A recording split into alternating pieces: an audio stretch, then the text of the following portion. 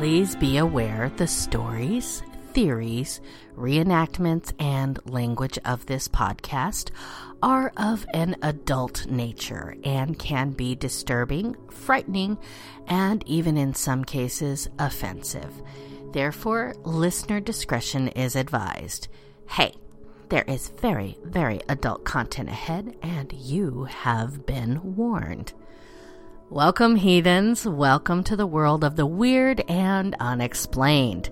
As always, I am your host, Nicole Delacroix, and together we will be investigating stories about the weird, wonderful, unexplained, eerie, scary, and downright unbelievable. There will be tales of ghosts, murder, supernatural beings, and unexplained mysteries. So, sit back, grab your favorite drink, relax, and prepare to be transported to today's Dark Enigma.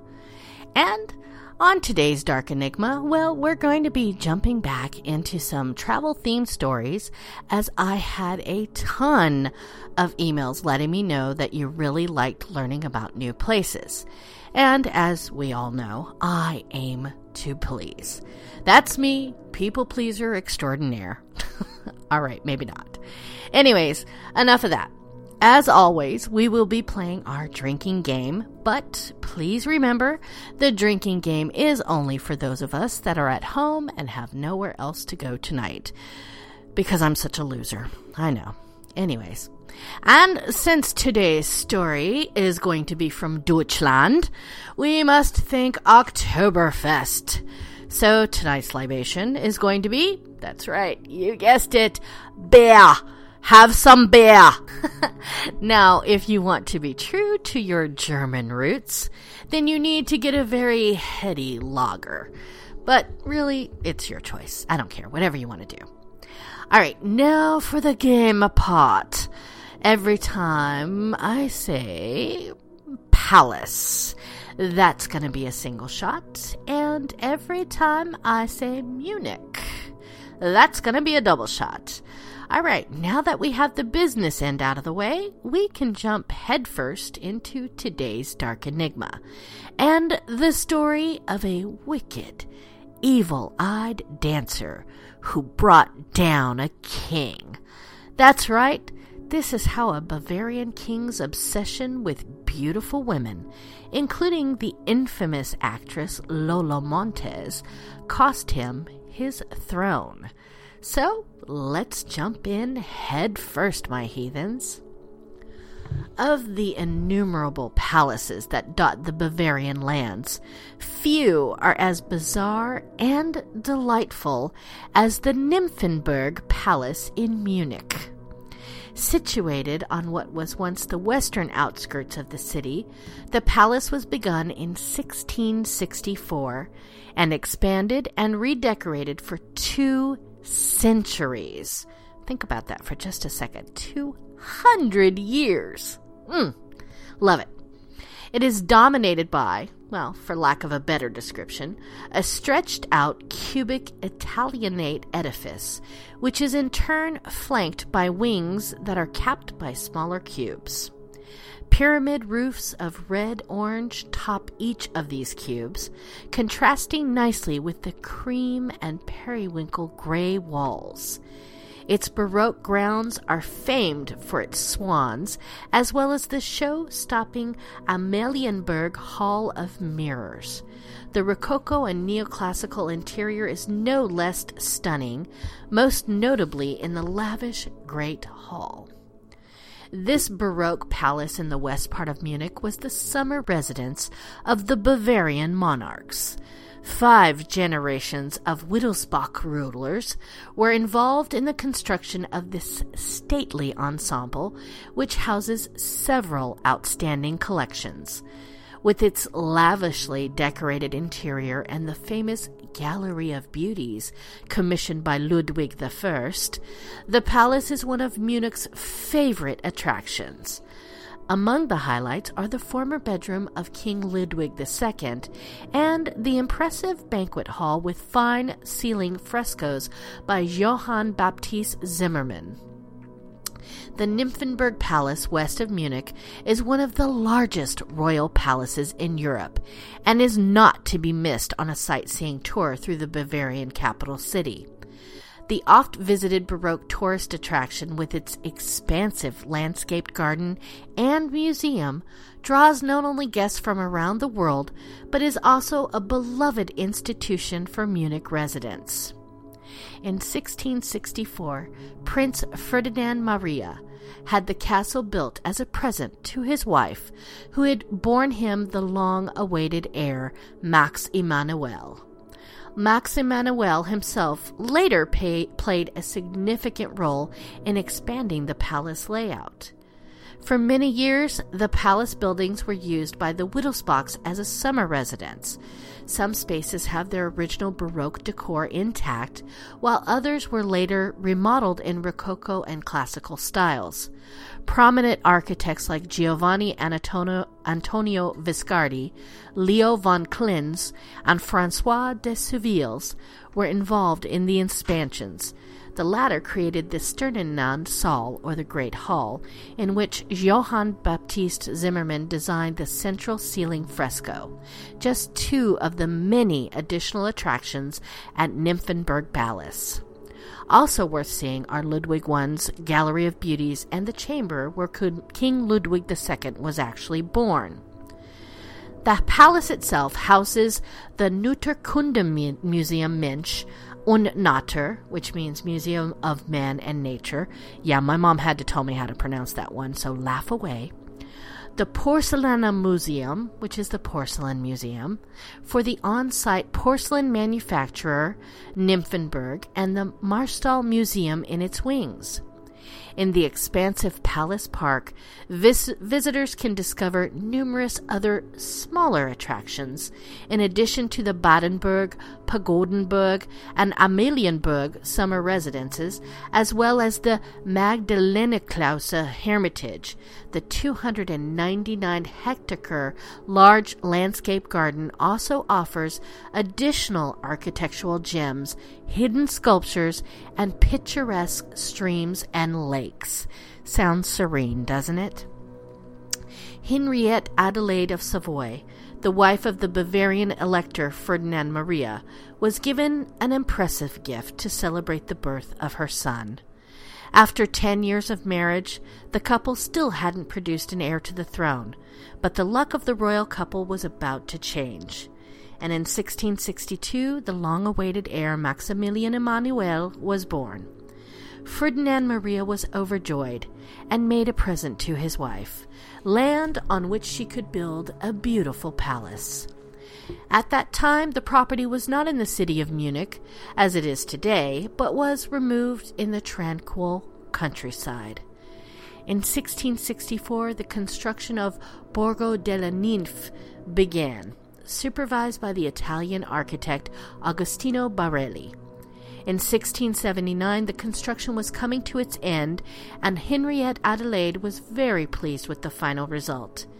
The design of the newly built residence was influenced by the style of Italian villas, and to complete the estate, a small symmetrical garden was added.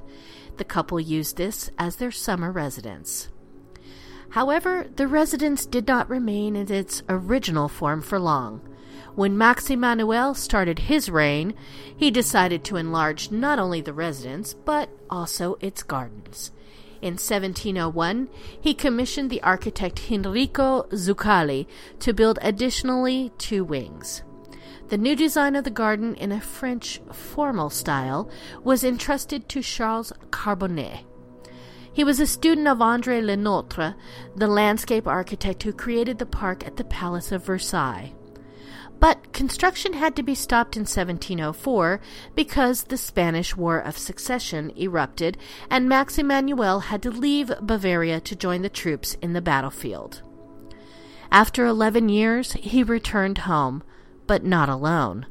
Max Emanuel was determined to finish the construction of his Baroque palace, and for this purpose, he brought with him many craftsmen, painters, sculptors, and other artistes from France. However, local artists were not excluded from the project. Their work is well preserved in the interior of the palace. Probably the most famous is the magnificent fresco of the Nymph, inspired by the name of the palace, meaning Castle of the Nymph, Schloss Nymphenburg. He also sought the advice of the famous architects such as Antonio Viscardi for the further alterations. Max Emanuel didn't forget the gardens either, and entrusted Dominique Girard, who co-worked with Viscardi, to expand them, adding the grand parterre, stables, and the pavilion known as Magdalena Klause. Nowadays, ancient carriages used by the monarchs are displayed in the stables. Max Emanuel's son, Emperor Charles VII, continued with the improvements of the palace. However, his most notable work is not in the palace, but in the gardens, designed by the French architect François Souville's the Elder. Originally built as a hunting chateau, the Amalienburg remains one of the best examples of the Rococo style in Germany. The extension of the palace and its gardens seem to be nowhere near the end. Maximilian III Joseph remodeled the grand parterre and decorated the gardens with statues of Apollo, Hera, Poseidon, and other Greek gods and goddesses. He also lavishly decorated the Great Hall in the then fashionable Rococo style. Karl Theodor opened the gardens to the public for the first time in 1792. At the beginning of the 19th century, Bavaria had become a kingdom, and the palace was an important residence of the monarchs. The then-elector Maximilian IV Joseph, who is now the first king of Bavaria, known as Maximilian I Joseph, redesigned part of the interior in the neoclassical style. He wanted to turn the palace into a residence fit for a king, although by now it probably was. Then, when the English landscape garden became fashionable in Germany, Friedrich Ludwig Sckell redesigned the gardens once again, replacing the geometrical forms with a more natural look. Finally, after centuries of construction, the palace was complete. Throughout the years, it has remained a favorite summer residence for the royals. King Maximilian I Joseph died at the palace, while his son King Ludwig II, mostly known for building the enchanting Neuschwanstein Castle, was born here. Impressive frescoes and tapestries, stylish furniture, and magnificent chandeliers still decorate the rooms in the palace. The most unusual room, though, is the Gallery of Beauties. It includes 38 portraits of the most beautiful local women selected by Ludwig I, with all the efforts put in constant improvements. It's no surprise that Nymphenburg Palace is one of the most magnificent residences in Germany. But one room in particular should not be missed, as it is not only a unique window into the past, but holds within it a love affair that brought down a king. That's right, Ludwig I's Gallery of Beauties. This otherwise unremarkable cream-colored room, dimly lit by crystal chandeliers, is the repository for 36 portraits of women deemed exquisite beauties. The subjects were selected by none other than King Ludwig I himself. What sets this collection apart from the Hampton Court Beauties, the Windsor Beauties, or Max Emanuel's Gallery of Beauties on the other side of Nymphenburg Palace is not only the quality of portraits, but that these women were all social classes and contemporaries of Ludwig I. Ludwig I, like his grandson Ludwig II, considered himself a connoisseur of beauty. Godson and namesake to France's Louis XVI, he was born on August 25, 1786, in Strasbourg. In 1810, he was married to Therese of Saxe-Hildenbergenhausen, and their wedding was the first Oktoberfest. In 1825, he ascended to the throne.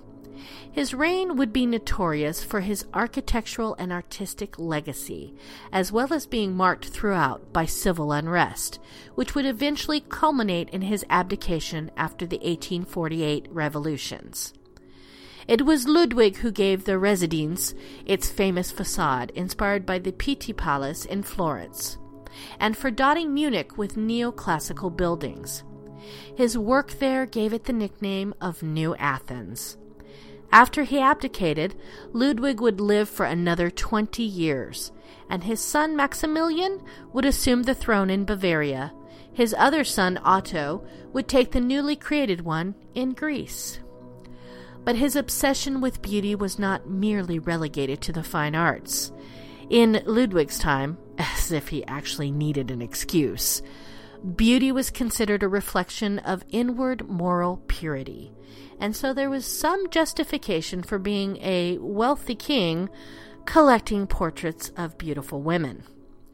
From 1827 until 1850, the court painter Joseph Steiler painted 36 portraits, one of which was lost. In 1861, the painter Friedrich Dürck added 2 more. The 2 most famous are the Schöne Müncherin, or the Beauty of Munich, Helene Seldemeyer, and the infamous Lola Montez. Seldemeyer, who was a shoemaker's daughter, came to symbolize the ideal Bavarian beauty. Montez, however, was one of the 19th century's most intoxicating and curious figures. She was born Eliza Rosanna Gilbert in Ireland in 1821. She then went with her parents to India as an infant, as her father, a captain in the army, had been ordered there. However, a couple of years in, her father died of cholera, and for the next decade, Gilbert would grow up all over, spending significant parts of her formative years in Scotland, London, Paris, and Bath. Her scandalous life began at the tender age of 14, when she found out that she had been betrothed to a wealthy nabob in India, and instead eloped with a soldier and became Mrs. James. Sadly for Gilbert, when her new husband was sent to India, he deserted her and eloped with another woman.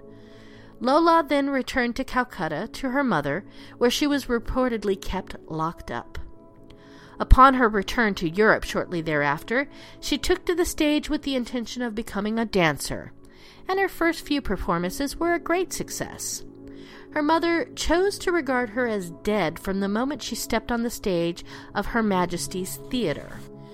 But Gilbert, now known as Lola Montez, the Spanish dancer, went on to Paris, where her interest in the stage waned as her interest in politics increased. She became engaged to the editor Alexandre de Gerrière, but he was killed in a duel just a few days before the wedding.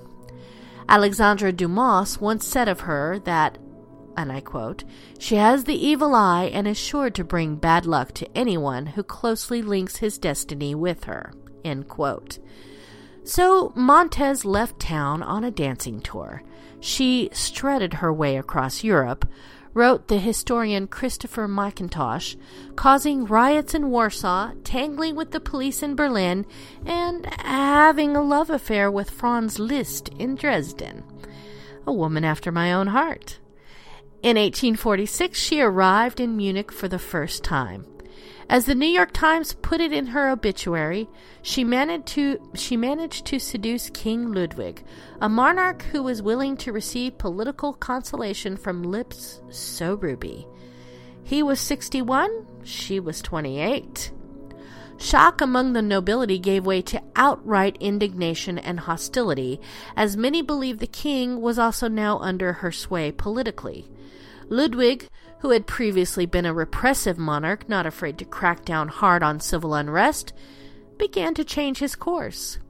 At the same time, Montez was given the title Baroness of Rostenhall and Countess of Landsfeld, and gifted a palace and pension of 20,000 florins a year. The king's cabinet resigned in response, and so Lola, as her enemies claimed, undeterred, went about selecting a new cabinet full of people from various socio-economic stations. The king even went so far as to make a Protestant the head of his ministry. In a twist likely to be jarring for the modern citizen, the students filling the classes at the University of Munich were right-wing and ultra-Catholic, and therefore strongly opposed to the king's new moves. During one of the riots, Lola marched out in front of the protesters and defended herself with a riding whip. Again, a girl after my own heart. In another, the king and Lola were attacked by university students and nearly pulled from their carriage. In response, the king shut down the university, which sparked a revolution. The king, tired of fighting the opposition, abdicated in favor of his son and left the monarchy weakened. In an attempt to calm the public, the king also banished Lola, and she fled disguised as a peasant. Montez would continue a life of scandal and fame, as her next romance did end in marriage, but was blown up when it was discovered the soldier she'd previously eloped with was, well, still alive, and she was going to be sued for bigamy. She eventually made her way to the United States, where she made her mark everywhere from New Orleans to California, where she, well, married and divorced yet again. Before spending her final years in New York giving lectures, Montez managed to fit in a trip to Australia, where she performed with success, or so claimed the New York Times. But while Montez is surely the juiciest of the stories that fill Ludwig's Wall of Beauties, she's not the only interesting one. Auguste Strobel was the daughter of Ludwig's chief accountant. Hair filled with gold-trimmed red ribbons, she gazes back at the viewer with startling blue eyes that explain why Ludwig made her the object of many of his numerous and often ridiculed poems. The portrait that currently hangs in the hall was reportedly the second made of her, as Ludwig didn't like her neck in the first. Charlotte von Hogg was another actress called The Concubine of Two Kings by Franz Liszt. Multiple religions were represented in the Hall of Beauties. Nanette Kawula, for instance, was the daughter of a Jewish court agent and is dressed in a striking green velvet dress. Daughters of a meat dealer, Anna Hillmeyer, Ludwig's daughter-in-law, Marie, Crown Prince of Bavaria, his half-sister, Princess Sophie of Bavaria, and his daughter Alexandra are all included.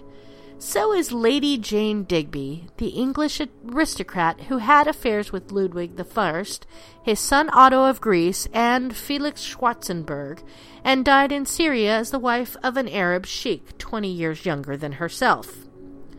Some women, like Mariana Marchesa Florenzi, were more than mere beauties. Mariana was a literary and intellectual icon of the 19th century, known for her translations of major works and promoting Northern European philosophers in Italy. Perhaps the most intriguing, though, is Katerina Botsaris, a Greek woman from Ioannina, whose father was a well-known Greek military leader who died fighting for Greek independence from the Ottomans. While standing in the room, looking from portrait to portrait and, well, furiously Googling each name to discover their stories, it's hard to know whether or not one should appreciate or be disturbed by the scene. The collection, which is now ironically housed in a room next to what was the Queen's apartments, was open to the public during Ludwig's reign, allowing the public to compare itself to these lofty beauties who were clearly being objectified. But there is also something touching about yet another idealistic Bavarian king channeling his obsession with beauty into such a specific and unique undertaking. And with that, my darlings, we've come to the end of the episode, and I thank you for joining me here again today. I hope that you'll take some time to reach out to me and share your thoughts on what you think. You can always reach the show at darkenigmapodcast@gmail.com. And if you have a suggestion for a future show, or you just want to tell me what you think, drop me a line. I do respond to every single email. And on that note, that is all the time that we have for today. I thank you for joining me on Renegade Talk Radio, and don't forget to tune in next time, my darlings. I love you, heathens. Mwah!